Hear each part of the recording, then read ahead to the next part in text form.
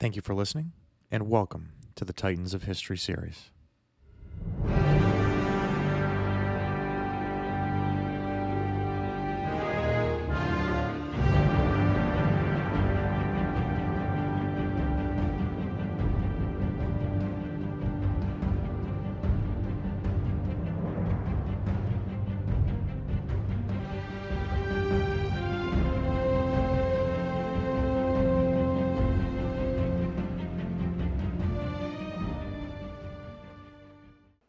Episode 33, Trafalgar. Napoleon was master in Europe, but he was also a prisoner there. Bertrand de Jouvenel. Welcome back, everyone, and I hope you all enjoyed our last episode on the Ulm campaign, the first installment in our series within a series here on the War of the Third Coalition. We listened as Napoleon and his marshals, especially Murat and Ney, pounded their way through Bavaria and took out the Austrian army led by Field Marshal Karl Mack, forcing their surrender in less than a month.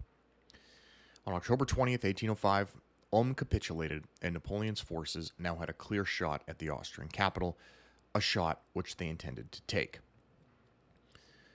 Now, at that moment, it seemed as though nothing would stop Napoleon from complete domination, perhaps not just of Europe, but of the greater European global sphere of influence. The coalition forces, battered almost single-handedly by Napoleon for the better part of a decade, were in need of a massive victory to help stop the bleeding. And one day later, on October 21st, 1805, they would get it in one of the most consequential battles that would have reverberations that lasted through the Second World War. Now, given that it's how we closed out last week, as well as the title for today's episode, I think we all know what I'm talking about. So let's talk about the heroic last stand of Horatio Nelson in his masterpiece at the Battle of Trafalgar.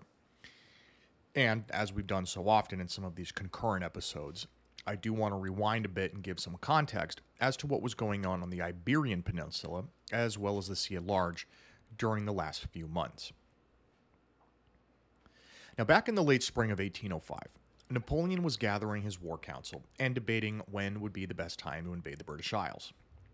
His army of the sea was drilling away at Boulogne, and Napoleon was keen to strike one quick blow to the Royal Navy in order for the French to have just enough support to launch their flotilla across the English Channel. But there were problems here right from the start. Let's elaborate. One of the most glaring weaknesses that Napoleon faced when it came to his navy, and it would be one which was about to become glaringly apparent throughout this episode, was the quality of his officer corps when compared to those of the Royal Navy. Britain boasted an impressive cadre of experienced and talented naval officers, some of whom we've mentioned in this episode, and many of whom would go down as some of the best in British history. They were skilled, innovative, and had logged years on the open ocean in both civilian and combat operations, which proved vital in their quick decision-making in battle. The French, on the other hand, were the complete opposite. Their officers were younger, had little battle experience, and had spent considerably less time in command, as many of France's more seasoned admirals had either retired or were purged during the French Revolution. Now, let's see how that comes back to bite the French, shall we? And it's actually a bit ironic, because everything that made the French army so invincible for all of those years, its officer corps, made up of soldiers from the working classes and not the nobility, their innovative ways of waging warfare which went against established social norms, and their principles of promoting based on merit rather than rank, are some of the same reasons that led to their utter destruction at Trafalgar. Many of their officers had neither engaged in naval warfare to the extent that the British were able to wage it, nor were they able to think so quickly on the fly like the likes of Nelson, Sidney Smith, and Cuthbert Collingwood, who we will meet here shortly. So in that vein, we've already met one of these French admirals on a few occasions throughout this series, most recently during episode 31, but I figured it might be time to do a full introduction to the man who is seldom remembered today, but will go down in history as the man who was on the losing side of Trafalgar, and that of course is Vice Admiral Pierre-Charles Villeneuve. Pierre-Charles Villeneuve was born on December 31st, 1763 in Valençol in the Provence, which made him 6 years Napoleon's senior. He joined the French Navy at age 15, and he would go on to see action during the American Revolutionary War after France joined the side of the Patriots following the battles of Saratoga. Now, despite hailing from an aristocratic background, or perhaps because of it, he sympathized with the Third Estate and endorsed the French Revolution, likely sparing him from the guillotine during the Years of the Terror. Villeneuve served during numerous small skirmishes at sea during the French Revolutionary Wars, but he first made an appearance in our series during the famous Battle of the Nile, serving on the Guillaume Tell, notable as being one of the only 2 French ships to escape capture or destruction by the Royal Navy. Now, Villeneuve would eventually be captured and imprisoned at Malta, where he would ultimately be released, and Villeneuve was heavily criticized in the French press at the time for refusing to engage Nelson in battle, opting to rather avoid him and live to fight another day. Napoleon would also hold this view and kept him on as one of his top naval officers, stationing him at the critical French port of Toulon, commanding their Mediterranean fleet. Now, this is where we get taken back to the spring of 1805. Because if you remember back to episode 31, Napoleon's plan was to send Villeneuve from Toulon across the Atlantic down to the West Indies, where he would rendezvous with their Spanish allies, jet back across the Atlantic, and attack the British blockading the other French naval stronghold at Brest in Brittany. Now, once the Brest fleet was cleared of any British interference, they would be able to assist Villeneuve in holding the British off while Napoleon's flotilla crossed the English Channel and invaded England. But, as we saw, the British had other ideas, and other naval officers who put Monsieur Villeneuve to shame. Firstly, commanding the Brest blockade was none other than Admiral William Cornwallis, who was the younger brother to the more infamous Charles Cornwallis many of our American listeners may have heard of. Cornwallis held a firm grip on the Brest fleet, maintaining a close blockade with the Channel fleet, believing it the best way to lure the French into an open pitched battle, as well as to open their ports for a siege.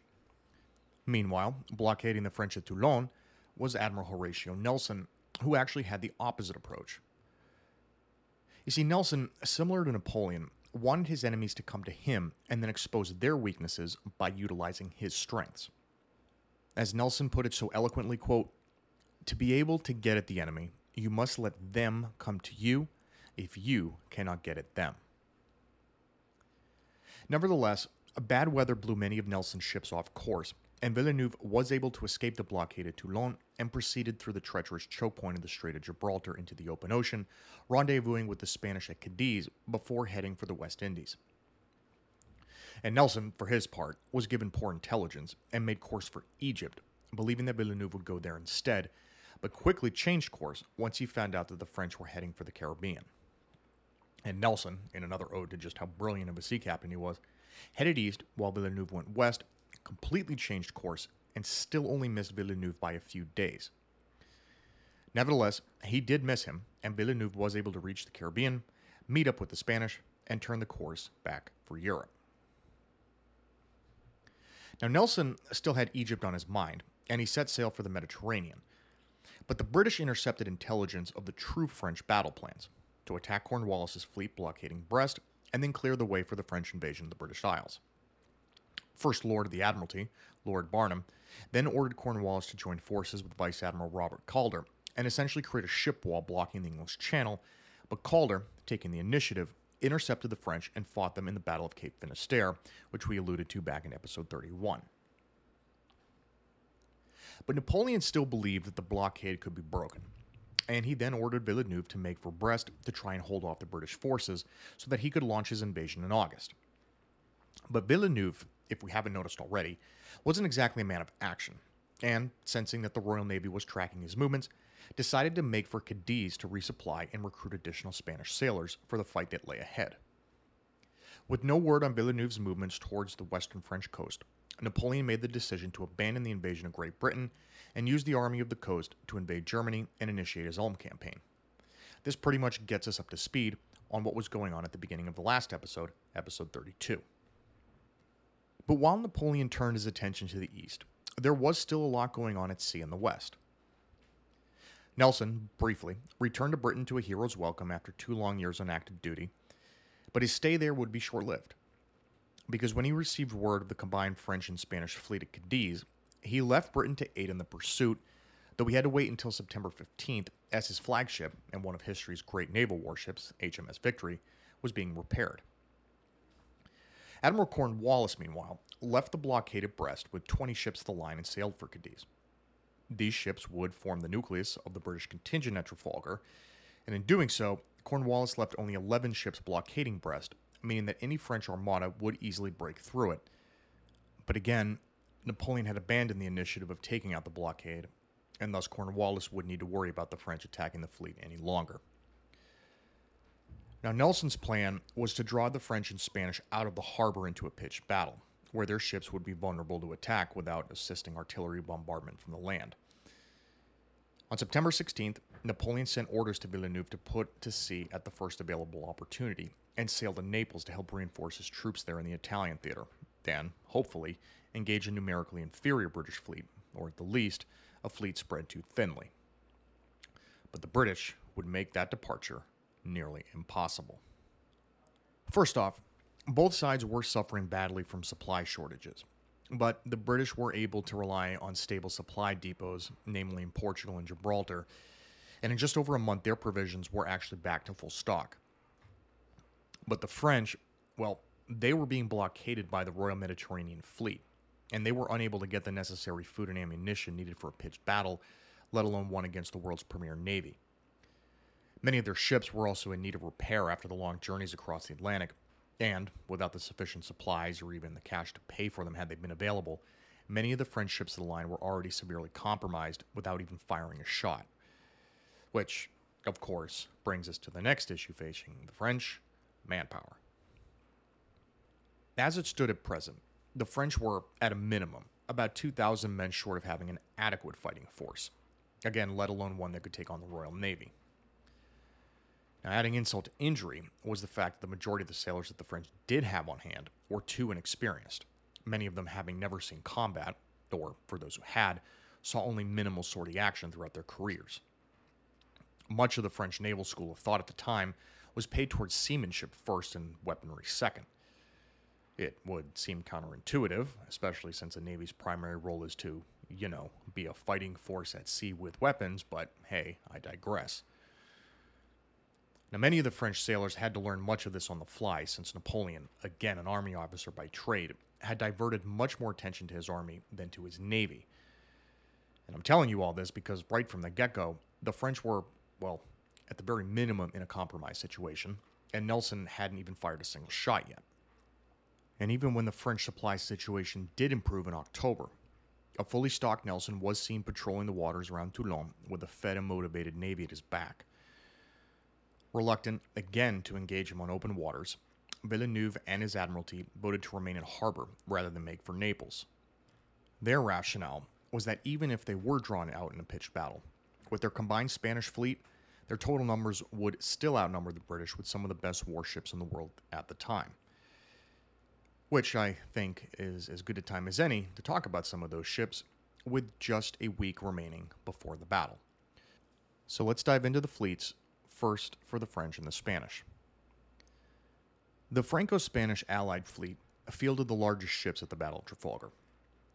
They had 4 first-rate ships to the line, all of them Spanish, including a 130-gun Santísima Trinidad and the 112-gun Príncipe de Asturias Santa Ana.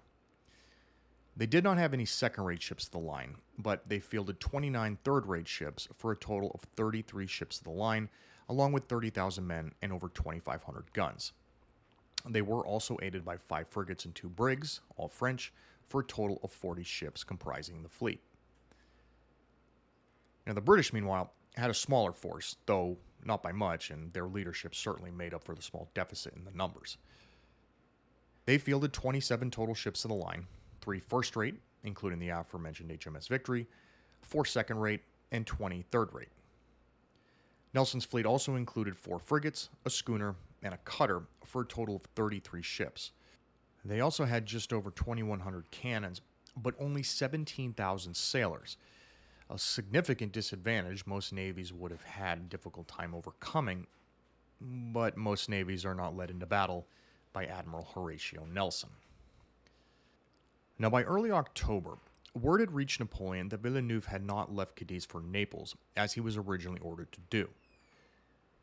With his patience wearing thin and himself on the verge of his great victory in the Ulm campaign, Napoleon issued a new order on October 18th to replace Villeneuve with Vice Admiral François Rosalie. Villeneuve was also stuck with a war council split on the proposition of what to do next.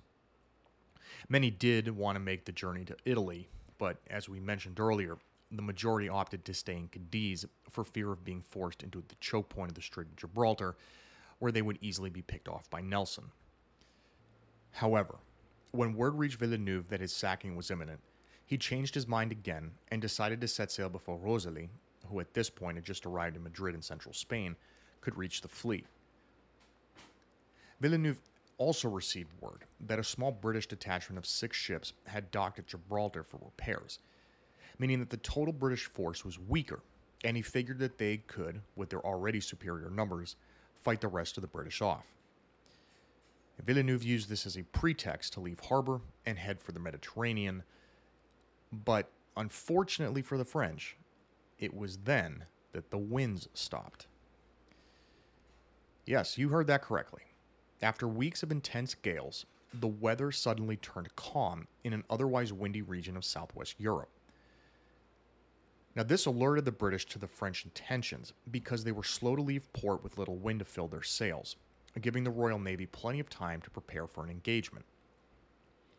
What's more is that many of Villeneuve's captains were still reluctant to leave Cadiz so hastily, and thus this combined Franco-Spanish fleet, split into 4 squadrons of ships from both countries, by the way, did not leave port in an orderly fashion, with some ships even refusing to follow the orders that Villeneuve gave. Nevertheless, on October 20th, just hours after Napoleon had forced Ulm's capitulation, Villeneuve and 3 columns set sail for the Strait of Gibraltar to the southeast. On the night of the 20th, the French ship Aquile, one of the 4 first-rate ships, spotted a sizable force of 18 British ships to the line in hot pursuit. With darkness falling, Villeneuve gave the command to prepare for battle and ordered his ships into a single line. When Nelson's fleet was spotted the next morning, Villeneuve decided to break the line and ordered his fleet back into the original 3 columns to retreat back to Cadiz, but panicking, and because his sailors likely were unable to do so in an orderly fashion, he decided to switch back to the single line to form a wall. The problem was, the end result was a disjointed mess, and the line, if we'll call it that, was a loose formation, if we're being generous. It was here where we saw Nelson's genius in true form. And so before we dive into the combat in earnest, let's talk about Nelson's strategy as it pertained to the Battle of Trafalgar.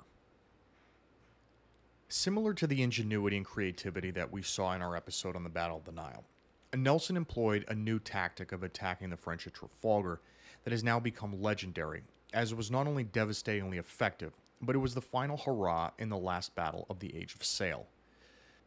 The prevailing naval battle strategy at the time was simple, and it is one that we've touched on a few times in this series.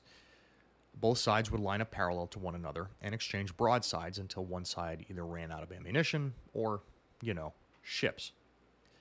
It was a true pitched battle to see which ships and crews were better equipped for the moment, and it made sense to some extent, because having ships arranged in a line meant that orders could be given fairly easily by the flags, as most of the ships could see them, and then they could move damaged ships out of the line and replace them with fresh ones with relative ease, given the experience level of the crews.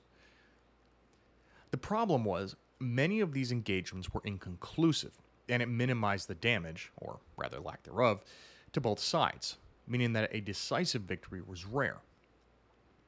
Nelson, however, wanted to change that, as he knew that knocking the Franco-Spanish fleet out at Trafalgar would ensure British naval superiority for the remainder of the war, and thus they would have a massive upper hand in the economic embargo that would naturally follow. So Nelson decided that in order to achieve that decisive victory, he needed to break the French lines, meaning that instead of firing broadsides parallel to the French, he would attack them head-on, i.e. perpendicular to their line. He would approach the line in 2 columns, one towards the center of the enemy line and in direct line of considerable fire, and the other on the trailing end of the line, where both columns would then surround the middle third, forcing them to fight to the end and determine a winner. Nelson wanted the line to be broken in front of their flagship, Bucentaure, because the rest of the ships would be unable to see the orders given to them by their masts. And so if you've ever wondered why the top ship in a country's navy is called a flagship, well, now you know. Nelson's battle plan had three principal advantages. Firstly, he knew that by attacking the Franco-Spanish line head-on, he would force their separate sections to force in ship-to-ship battles, which he knew he would have the advantage of, as this would create confusion. His ships, which were of superior quality, would be better equipped to handle a one-on-one fight, and his men were better skilled seamen, in addition to having a much higher morale at this point. Secondly, by engaging them head-on, he would force them into battle, preventing their escape, which was critical because that's precisely what Villeneuve wanted to do. And lastly, with concentrated fire on the Franco-Spanish rear, it would take even longer for the French van to come to their relief, and, when they did, due to the angle of the British ships, they would be in a direct line of fire for broadsides by the Royal Navy. Basically, by concentrating on the rear, they would eliminate that and the van, while the center would be surrounded and left isolated. The main drawback, as you would imagine, was that the British vans from both columns would be subjected by raking broadsides from the French and Spanish without being able to return fire until they had completely engaged. But Nelson was aware of this. In fact, he was so confident in his men and believed the French and Spanish sailors to be so inferior as to fire on moving targets that he had little hesitation to employ the strategy.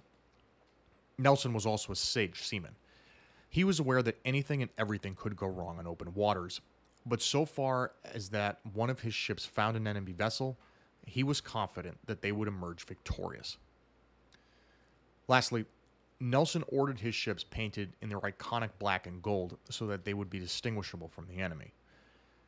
This design has since been called the Nelson Checker, and the HMS Victory is painted in these very colors to this day. And so with all of that established, let's get to the battle itself. October 21st, 1805, the Battle of Trafalgar. At 6 a.m. on the 21st, Nelson gave the order for all ships to prepare for battle, with their fleet about 20 miles to the northwest of Cape Trafalgar. At 8 a.m., Villeneuve ordered his men to turn about and return to Cadiz again, which essentially meant that his rear would now be placed in the van commanded by Admiral Pierre Dumanoir Lepelley. Now, adding to the confusion was that the wind would often shift directions, and in general was light, meaning that maneuvering the ships was impossible but for the most skilled seamen, and, as we've stated a few times already, the French had those in short supply. By the time the orders had been fulfilled, over a half hour had passed, and the Franco-Spanish line formed a sort of angled crescent. Think of a longer crescent moon with the lead ships facing towards the European continent and the rear facing Africa.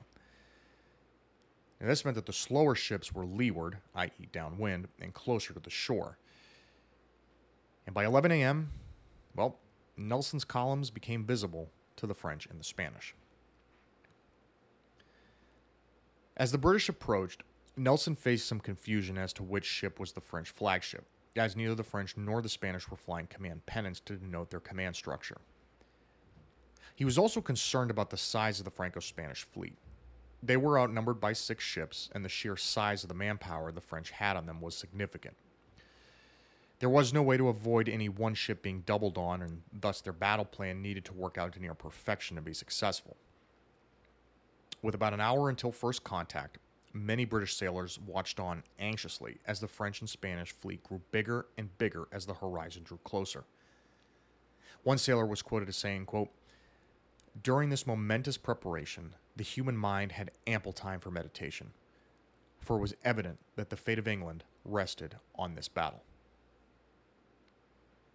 At 11:45 a.m., Nelson sent his now iconic flag signal from the HMS Victory, reading, quote, "England expects that every man will do his duty." According to the man who consulted Nelson on the signal, future Rear Admiral John Pascoe, the decision went thusly, quote, "His lordship came to me on the poop, and after ordering certain signals to be made, about 1:15 he said, quote, 'Mr. Pascoe, I wish to say to the fleet, England confides that every man will do his duty.' And he added, 'You must be quick, for I have one more to make, which is for close action.'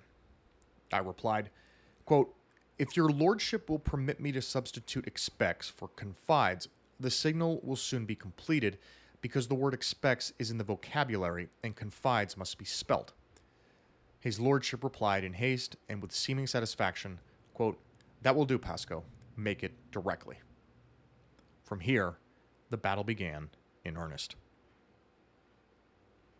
Nelson led the northern column, with Victory first in formation windward. Admiral Cuthbert Collingwood led the southern group in the HMS Royal Sovereign sailing leeward. Both columns attacked at a nearly right angle, and Collingwood, after adjusting his column slightly to match that of Nelson, said to his men, quote, "Now, gentlemen, let us do something today which the world may talk of hereafter." At noon, Villeneuve gave the order to engage the enemy, and one of their first-rate ships of the line, Forgo, fired the first shots at Royal Sovereign. Now, because the wind was so light, the British direct attack would come under heavy raking fire that they would need to withstand for quite a while. Victory, for example, was under direct fire for almost an hour before she was able to come about and return fire on her own. But Royal Sovereign, recently having had her bottom cleaned and all of her sails out, was lighter and faster and outran the rest of the British fleet to the Allied line. Making first contact just past noon and under heavy fire from 4 Spanish and French ships, she was able to break the French line astern one of the Spanish flagships, Santa Ana, commanded by Admiral Ignacio Maria de Alava, upon which she fired a devastating double-shotted raking broadside of her own. Collingwood, upon seeing the hull of the ship splinter into the air, commented to his captain, Edward Rotham, quote, "What would Nelson give to be here?" Behind Royal Sovereign came the third-rate ship HMS Belial, though she was also engaged by 4 ships and was completely dismasted and unable to sail. She would be relieved just under an hour later, but still, the positioning of the back line of the Franco-Spanish fleet was such that it made it virtually impossible for them to assist despite their superior numbers. So the British fleet, while outnumbered, was able to engage the first line in fierce ship-to-ship combat. By 2 p.m., the line was completely broken, and the majority of the rear Franco-Spanish ships had either been sunk or surrendered their crews. Now, meanwhile, in Nelson's northern column, Victory was under heavy fire from the ships Héros, Santísima Trinidad, Redoutable, and Neptune. Now, many of her sailors tried to position her in order to return fire, but they were unable to do so under the hail of cannon shot. As a result, the Victory lost her wheel and had to be steered below deck, though, fortunately, many of the shots from the Franco-Spanish line missed their intended targets, and Victory was able to break the line at 12:45 p.m., with relatively light damage by feigning a maneuver in which she would appear to the French that the British would line up parallel to them. But at the last second, Nelson ordered his ships to straighten again and then proceed in a direct attack, breaking through their line between Villeneuve's flagship Boucanteur and Redoutable. Victory then pulled up alongside Boucanteur, who needed to turn to port in order to engage and return volley, and unleashed a crippling, treble-shotted raking broadside through her stern and killed somewhere between 200 and 400 men of the 800-man ship. Completely dismasted and dismantled, Victory had taken the French flagship out of action in a matter of minutes. Villeneuve was so resigned to his fate that he commented to his men that he would take his Imperial Eagle with him on board the British ship as a prisoner, believing that the British were about to board Boucanteur to finish them off. However, Victory decided that with the French flagship disabled, they would focus her fire on Redoutable. The next 3 ships of Nelson's column, Temeraire, Conqueror, and Neptune, would pick the scraps off Boucanteur while Nelson dealt with Redoutable. It would be here where Nelson went from hero to immortal. Now, soon after disengaging Boucanteur, Victory's starboard side faced Redoutable's port. Closing in tight quarters, their masts eventually locked, and Redoutable, possessing a strong infantry unit, prepared to board Victory, who was now taking on heavy damage from the surrounding French and Spanish ships on all sides. Now, while Victory was able to offer some resistance to the boarding party, the French also employed skilled sharpshooters from her tops, and at 1:15 p.m., one of their musket balls went directly through Nelson's left shoulder, passing through his spine at the 6th and 7th thoracic vertebrae and lodged below his right scapula in his back. Nelson, resigned to his fate, said, quote, "They finally succeeded. I am dead." From here, he was carried below deck to be attended to and continued to carry out orders from the operating table for the next 3 hours. And while we, and he, knew that the wound was fatal, his surgeons did all they could to attend to one of Britain's great naval heroes to save his life. Now, we'll revisit Nelson's final moments shortly, though, because first, we need to discuss the final moments of the Battle of Trafalgar. After Nelson was brought below deck, men from Redoutable prepared to board Victory, using grenades to shock the Royal Navy sailors, which forced the British gunners to the top deck to repulse the boarding, but this meant that Victory ceased firing her cannons. However, just when it seemed like Victory would be overrun, Temeraire, the second ship in Nelson's windward column, approached the starboard side of Redoutable and blasted their crew with a carronade, causing many casualties, including her captain, Jean-Jacques Etienne Lucas. At 1:55 p.m., Redoutable surrendered, followed by the Spanish ship Santísima Trinidad. And including their flagship Bucentaure, the Franco-Spanish Allied fleet lost 3 of her most important ships in less than 3 hours of fighting. Now with their center and rear disintegrating, the Franco-Spanish van made an attempt to relieve their center, but quickly abandoned the idea after they saw more and more British ships coming to the attack, swarming the center and causing its total collapse. Faced with the reality of their own annihilation, the van, led by Le Pelé, sailed away back to Cadiz, leaving the rest of the Allied fleet to their fate. Now first, they intended to make for Toulon and hopefully restock there, which was the order originally given by Villeneuve. But knowing the waters were being patrolled by Rear Admiral Thomas Lewis, Le Pelé changed course and decided to make for the French Atlantic ports instead. The 4 ships that Le Pelé led out, the Formidable, Scipion, Duguay-Ruin, and Mont Blanc, would remain at large until their final capture at the Battle of Cape Ortegal on November 4th of 1805. This would be the final battle in the Trafalgar campaign and would officially confirm Britain's naval superiority over the French. Now Nelson, who at this point was coming in and out of consciousness, ordered his fleet to anchor as a storm was brewing. When the storm blew up, many of the damaged ships from both sides ran aground on the nearby shoals, eventually being recaptured or repurposed by some of the French and Spanish prisoners. In any event, the battle, for all intents and purposes, was over. British surgeon William Beatty, still attending to Nelson, heard him murmur, quote, "Thank God, I have done my duty." After fetching additional supplies, when Beatty returned, Nelson's pulse was weak and he closed his eyes. Nelson's chaplain, Alexander Scott, who had been by his side the entire time, recorded his final words as, quote, "God and my country." At 4:30 p.m., Nelson took his last breaths on Earth, nearly 3 hours after being shot and just after the battle's conclusion. He saw his battle plan through to the end and died in a manner befitting the legend that he was. If he was to die in battle, there was no better way than for him to do so in one of the most significant naval engagements in history. Once the battle was over, only 11 Allied ships were still floating, with only 5 being deemed seaworthy in the immediate term, while the rest were either destroyed or taken by the British as prizes. Allied command was passed over to Commodore Julien Cosmo 2 days later, as Villeneuve had been taken prisoner by the British. Cosmo, along with Commodore Enrique MacDonald, planned a rescue mission to recapture some of the British prizes. Sailing with 4 ships in a favorable wind, they left Cadiz and sailed out towards the British fleet. Now the British, meanwhile, were left with their prize ships, and they needed a way to tow them back to port, which was a substantial feat considering the battered state of many of their own ships. After leaving port, the wind shifted west-southwest, which created heavy seas, and many of the British prizes broke their tow ropes. And then, at around noon on October 23rd, Collingwood, now senior in command with Nelson's death, ordered his best ships to meet the oncoming threat from Cosmo and MacDonald, both of whom had been spotted on the horizon. Collingwood ordered to establish a loose line in front of the prize ships, but amazingly, once the Allied fleet approached, they decided not to attack after all. Now, obviously, Collingwood was pleased with the outcome, as all of his men were exhausted after 2 days of gruesome battle and ship towing. Though, in the confusion, Cosmo and MacDonald's team were able to retake 2 Spanish ships of the line, the Santa Ana and Neptuno, but only Santa Ana would make it to port, as Neptuno would be wrecked during an unexpected gale.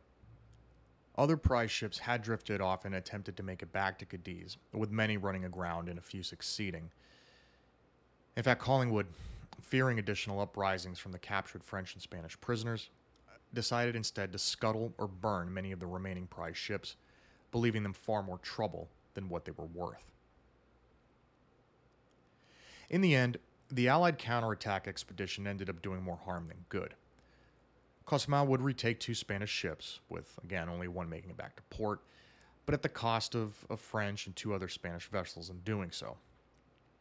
The British would take only 4 ships back as prizes, preferring to leave the rest to burn and then sink to the bottom of the Atlantic. When all was said and done, only 9 ships in total would make it back to Cadiz out of a combined fleet of 33. It was an incalculable victory for the British and a devastating loss for the French, their greatest naval fleet, all but annihilated in 3 days. The Spanish, French, and British then spent the following week in negotiations on prisoner exchanges, especially for those who had gone ashore to help the wounded and to clear the wreckage. Most historians agree that most of the prisoners on both sides were treated humanely and that the exchanges went smoothly, especially considering the bitter fighting which had ensued only days earlier.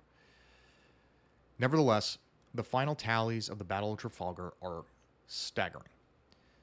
With a force of 30,000 men and 33 ships of the line, the Allied fleet suffered 4,395 killed, 2,542 wounded, between 7,000 and 8,000 captured, and the loss or capture of 22 ships. The British, with a force of 27 ships of the line and only 17,000 men, suffered 458 dead, 1,208 wounded, and none of their ships were captured or destroyed, though many were badly damaged and would need months of repairs. I've thrown the term overwhelming victory around a few times in this series already, but the Battle of Trafalgar was about as overwhelming a victory as the Navy could have. And for the French, well, let's just say it would be their naval death knell. Now, while the disparity of the deaths and booty is stark, it's not all that surprising. Nelson had a game plan, and he stuck to it, no matter how daring or unconventional it was for the time. His men were trained, motivated, and highly skilled at sea, as they had already spent months on the open ocean blockading the French ports. And while many of the French sailors had also been at sea crossing the Atlantic to rendezvous with the Spanish, this was actually something which played against them. They were tired, had low morale, and were not experienced in naval combat to defend against such an aggressive plan that Nelson employed. Nelson sought a decisive engagement, one that would guarantee that Britain would rule the seas. As he lay dying on the operating table, he got exactly what he wanted. After the battle's conclusion, Rosalie, who, if we remember, was supposed to have taken command of the French fleet before Villeneuve set sail against orders, reached Cadiz astonished to see a fleet of only a handful of ships after expecting to see nearly 20. Now that fleet, ironically, would be seized nearly 3 years later by the Spanish to be used against the French, but that's a story for a different day. News of the battle in France was a closely guarded secret, and many of the papers of the day actually falsely wrote that it had been a decisive French victory. Now Napoleon, again only days after having forced Ulm's capitulation, wouldn't find out about Trafalgar for over a month, completely oblivious to the fact that he had now been made a permanent resident on the European continent for the remainder of his rule. Napoleon had already abandoned his intentions to invade Great Britain, but after Trafalgar, the French were never able to seriously challenge the British on the open ocean again. Napoleon is indeed one of history's greatest military commanders, but his achievements are reserved for his army only. If he was going to rule Europe, he would need to do so by land campaign and land campaign alone. As for the British, Trafalgar has become synonymous with their naval dominance, a dominance which would continue through the Second World War, 140 years later. While Napoleon did try to build a large French fleet later on in his rule, the British used their superior numbers and leadership to always keep the French in check, and Napoleon would be on St. Helena before he would ever see the realization of his navy's renaissance. Nelson, who was transported back to Britain in a barrel of brandy to preserve his body, was given a hero's funeral, and Villeneuve, at this point in British custody, was allowed to attend the funeral to pay his respects. King George III remarked on hearing the news of Nelson's death as such, "We have lost more than we have gained." The Times reported at the time, quote, "We do not know whether we should mourn or rejoice. The country has gained the most splendid and decisive victory that has ever graced the naval annals of England, but it has been dearly purchased." A statue of Nelson stands today in London's Trafalgar Square, named, of course, for the battle for which he entered the annals of history. And so that concludes our episode on the Battle of Trafalgar. Because for as triumphant a victory as it was, it did not impact the state of affairs in the near term when it came to the War of the Third Coalition. In fact, it didn't really impact the War of the Third Coalition at all. Trafalgar's impact is that it affected Napoleon's greater ambitions of global dominance, but it did little to stem the momentum he was building in his conquest over the continent. And next episode, we're going to finish off 1805 in grand style. Because next episode, we are going to be talking about the campaign that would become Napoleon's masterpiece and ensure that his name would be read in every military textbook for the end of times. A campaign that would conclude with the Battle of Austerlitz.